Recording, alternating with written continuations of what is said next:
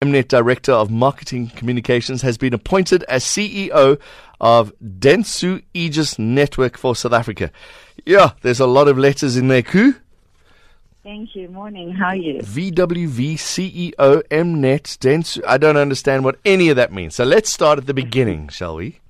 Sure. What was VW? Okay, let's talk about where you currently are. Dentsu Aegis Network for South Africa. What is that? Dentsu Aegis Network for South Africa is a media and creative agency. So it comprises of several media agencies, content, digital agencies, creative agencies, activation agencies. So I'm responsible for that in South Africa. Some of the names are Cara, Visium, Dentsu X, Foxp2. So those are the agencies that we have under the Dentsu Aegis stable.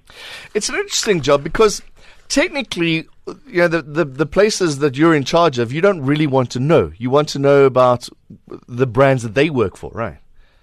Yes, so Dentsu Aegis is actually a global network. We employ over 40,000 people across the world, and we in over 100 countries. How many people are under you right now, Koo? When you wake up, you're going to go to work, how many people are you in charge of? Close to 300 people. 300 people. Do you feel like, what was it like, or how does that compare to where you were before at VWV and Mnet? It's not about the amount of people that report to you. It's the impact that you have with people. So I think that's a completely different, important thing in any leadership, in any leader's mind. It's the impact that you have with people. Okay, so how does it compare? Are you more impactful now? Do you get to get your hands dirty? In all my jobs, I got my hands dirty. I think it's the impact, whether it's 10 people or 20 or 300 people, it's the impact that you have. And that's been my consistent mantra across my leadership journey. I like that. Even if it's 2 people and you change their lives, I guess that's the difference, right? Yes. I like that a lot. That's my lesson for the day. Could you tell us about this? It seems as if there's a mentorship program that you've always been going through. Talk us about how that's changed your life. So in terms of mentorship, I'm passionate about women empowerment. And being a woman leader in South Africa, there's very few senior women around the boardroom table.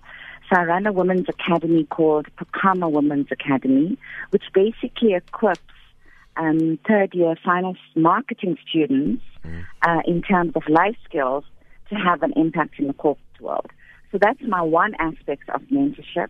The other aspect of mentorship is bringing more senior women across more senior women in senior positions across corporate South Africa. So therefore, I do mentor that. That's the other mentorship program that I personally do to have an impact in South Africa as well. Why do we need more women in senior positions? Have you seen the stats of women in senior positions, which is absolutely shocking? How many women hold board positions that are JC-listed companies? I don't know. You tell me. I don't know. I'm asking you. Very few women. Very few. Okay. Women. So therefore, that's my passion. And that's the nice part, to see equal representation even in our cabinet now, which is really awesome. Are we not just putting women in then because we have to put women in then? No, I believe women have earned their worth, so they need to be there. And women give you a completely different view in terms of leadership, in terms of how to run companies, how to run countries. What's it been like as a woman up at the higher echelons? Is there still that obvious sexism? I mean, I was playing devil's advocate there, but is it when you get into a boardroom and people go, well, can you get me a cup of coffee, please? No, I don't. I have not experienced that. Excellent. And I will not tolerate that. I can imagine. But so you haven't seen that at all, which is great. That's good news. Yeah, absolutely. And I think you know, you said something very important. It's not about just being there as representation. It's being there to add value. It's being there to add impact.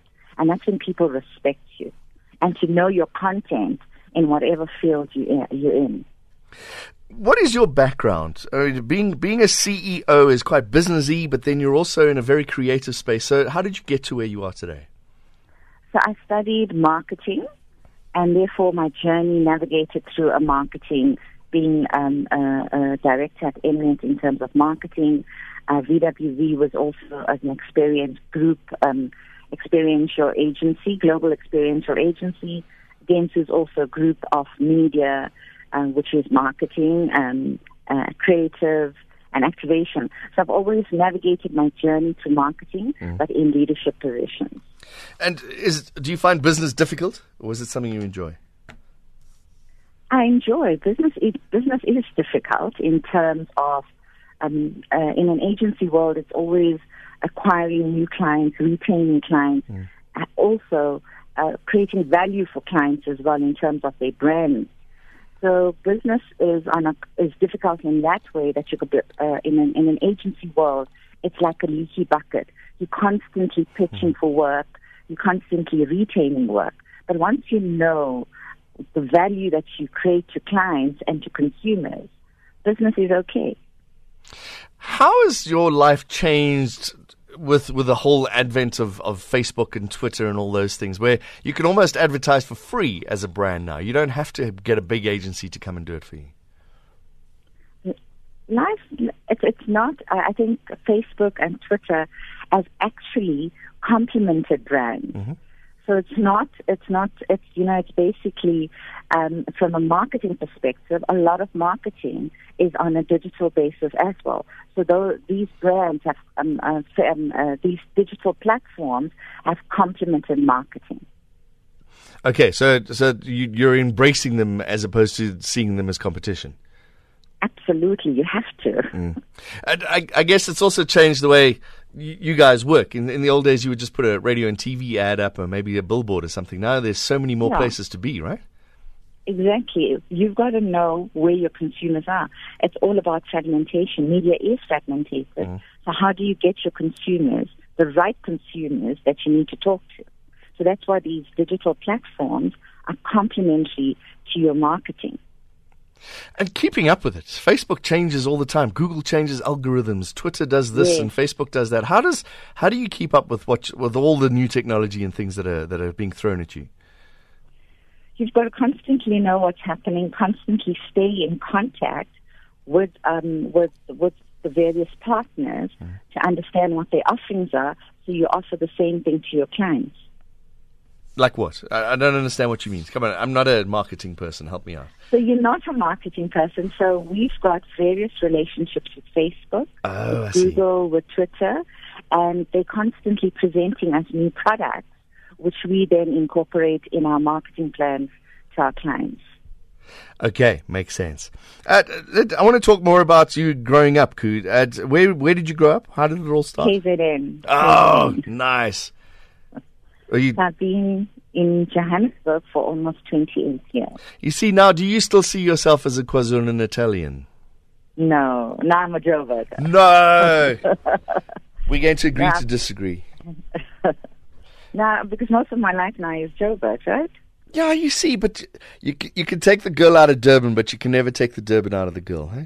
Yeah. But I don't forget my roots, though. Never forget where you came from. Yeah. So that's one philosophy I have, is I will never forget my roots. And how does that affect your daily work? So my daily work, in terms of, there's another thing that I constantly keep is humility. Oh. I've basically grown up in the ranks of the corporate world, started at the bottom, and that's the thing. It's about being humble all the way. That's an interesting thing you brought up. The kids of today, I imagine, especially in the creative field, because I'm very good at Instagram, so therefore I should be an ad agency executive. How important is it to learn from the bottom? Or can you, these days, come in and say, look who I am? You could, because there's certain, you demonstrate certain stuff, and you've got to demonstrate your attitude, your EQ, your IQ to where you want to be. And that's where I look at when I'm interviewing people. Those are fundamentals that I look at, is where is their destination, how are they navigating their goals. So from starting to the bottom, it's fine to start to the bottom, it's fine to start in the middle, but it's just your attitude, your personal attitude towards life and towards how you work with teams, right? That's so important. Okay, so somebody struggles with that. I mean, they don't like to work with people. Is there still a space for them in the world, or do you have to? You got to get along with people, and you have to be friendly with everybody. Well, then you can choose something that's just silo, that you're not interacting with people. Radio announcer. There you have an opportunity, but in most of our jobs, you have to interact with people. Yeah. And having people skills is so important. The problem is these days with Twitter and Facebook, and you can sit in front of a computer and not really interact with anybody. Yeah, which is a massive problem, right? I think so. And I've got 2 kids as well. I want my kids to interact and socialize with people on a face-to-face basis, than rather all these social media platforms. Yeah, so I think it's important to have that social skills, and that's what helps you to navigate the corporate world or whatever world you're in, because you're going to constantly deal with people. You go into a restaurant, you're dealing with people. You're asking, you have interactions with your waiter. So if you have no social skills, how are you going to interact with your waiter? It's that's how important social skills are. It's funny you mentioned restaurants. I was listening to a podcast yesterday. They are in San Francisco. They are now restaurants with no waiters because the millennials are so scared of interacting with people. They would rather go to a restaurant. It's like a vending machine. So you place your order on a tablet, and then a little door opens, and your food comes out in the little door. So you don't have to interact with people. No, I disagree with that. Yeah, but I mean that's people keep me going, eh? It does, but it's also people are also strange, But I guess each to their own. But the millennials are a different breed. Well, what's the new one? You're got your fingers on the marketing. What's post millennial? Gen Z. Gen Z. They're the new ones, right? Yeah. The ones we're looking at. Yeah. Okay. Yeah. So they're millennials, Gen Z. Yeah. How much of your day is spent learning about people? Well, if you're working on brands, you got to understand consumers. So there's a lot of data to understand, and the data is understanding people. So a lot of my day is spent on understanding people, and also when you're in leadership position, you're constantly interacting with teams and with other members. So a lot of time is spent on people. Majority of my time is spent on people. They say that a CEO reads 17 books a month or something. What's currently on your bookshelf? No, I don't read. I wish I had that time. I'm reading. No. I read at least 2 books. Yeah. One is a spiritual book, and one is the Michelle Obama book. So okay. So those are the 2 books I'm currently reading. Fiction or non-fiction? Do you prefer non-fiction? Yeah, I do. Okay. But it depends what's the flavor of the month, and I go into exclusive and see what are the 10 top books, and then I look at it, and the book that I want to read is The 5 a.m. Club by Robin Sharma, so I need to get my hands on that book. Tell me about it. It's basically the 5 a.m. It's how effective you can be in the morning. That's how you and I wake, right? Well, yeah, I don't know how effective I am, but I'm awake.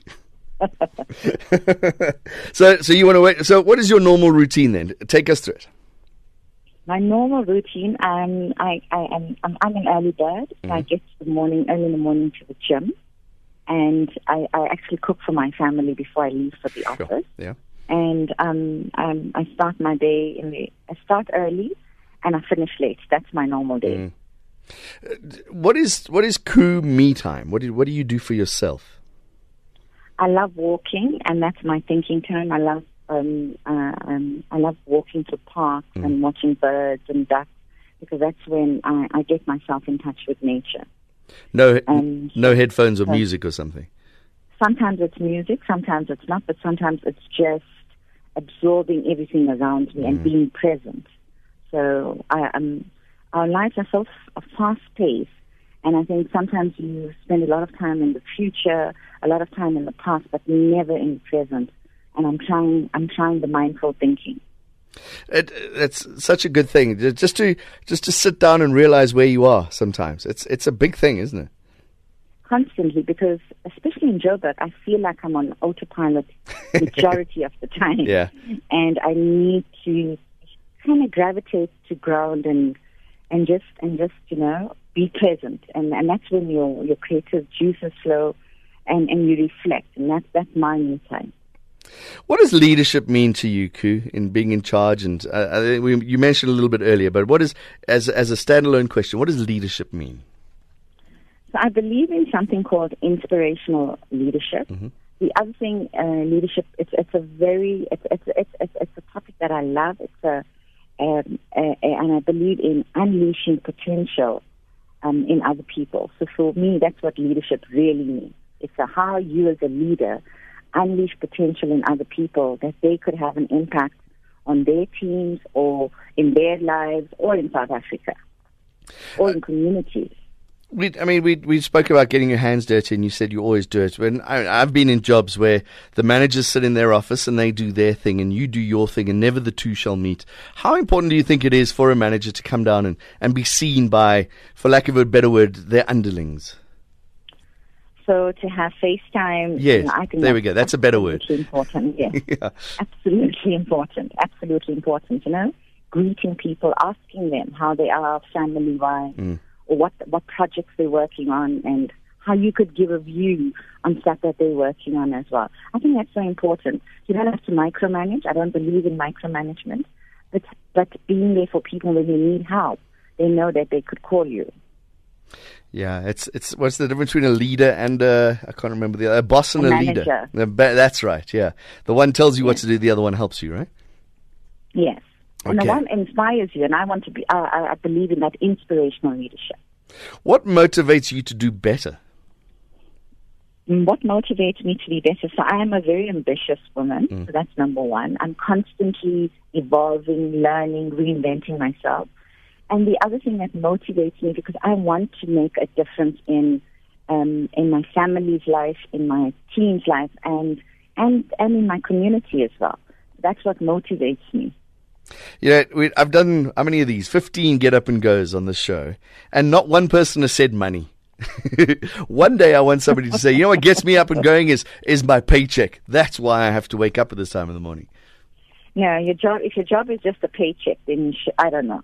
Then there's no inspiration, there's no motivation. Right. It's one of the aspects. Money is the means to the end, right? Uh-huh. It's one of the things. No one's working for free, so I think none of us can lie about that. But it shouldn't be the end all and be all. It's just to make money. No way. Yeah, and it's like you were saying. You want to be there for your family. You want to inspire them. And if all you're doing is working very, very hard to make money, it's difficult to do that, right? Yes, absolutely. Okay. And what advice do you have for somebody? You found your passion, you love marketing, you studied and all those things. If somebody's sitting at home now and they don't really know what to do, what's your advice for them? My advice is you need to find your purpose. And I'm speaking on a very spiritual note here. Right. God created each and every one of us to have a purpose in this world. And you first need to find your purpose. Once you find your purpose, you will find your passion. How do you do that? You've got to understand what makes you tick. Where's your happy place? Mm-hmm. And that's why the mindful and present thinking is so important, because that's what helps you find who you are and where your strengths are actually, and find your purpose. And that's what gives you that passion and that drive to get up every morning at 4:30. It's all very well saying that. So let's take radio, because I know radio. So it's like when I grow up, I want to be on radio, and I really, really want to do it. And you can knock on doors till you're blue in the face, and people don't even reply to your mail sometimes. So how do you overcome that? So we spoke about social media, right? There's LinkedIn. There's a lot of people on LinkedIn. Approach people via LinkedIn. Be proactive. Share your CV on LinkedIn. There's lots of people who know people. Use your network to get to people to where you want to be. I'm just thinking of that's petrol attendant who just did a little favor, gets onto social media, and suddenly it explodes. So I guess you have to start, right? Exactly. You have to start somewhere. But whatever you do, you've got to do it authentically. You get caught out if you're a pretentious person, right? Do it authentically and passionately, that people see through that, see through the passion and the authenticity that they know this person wants it. I need to give them an opportunity. And are people nice out there? And I know it's a silly question, but it's a dog-eat-dog world, especially in Johannesburg. So are people willing to help others these days, do you think?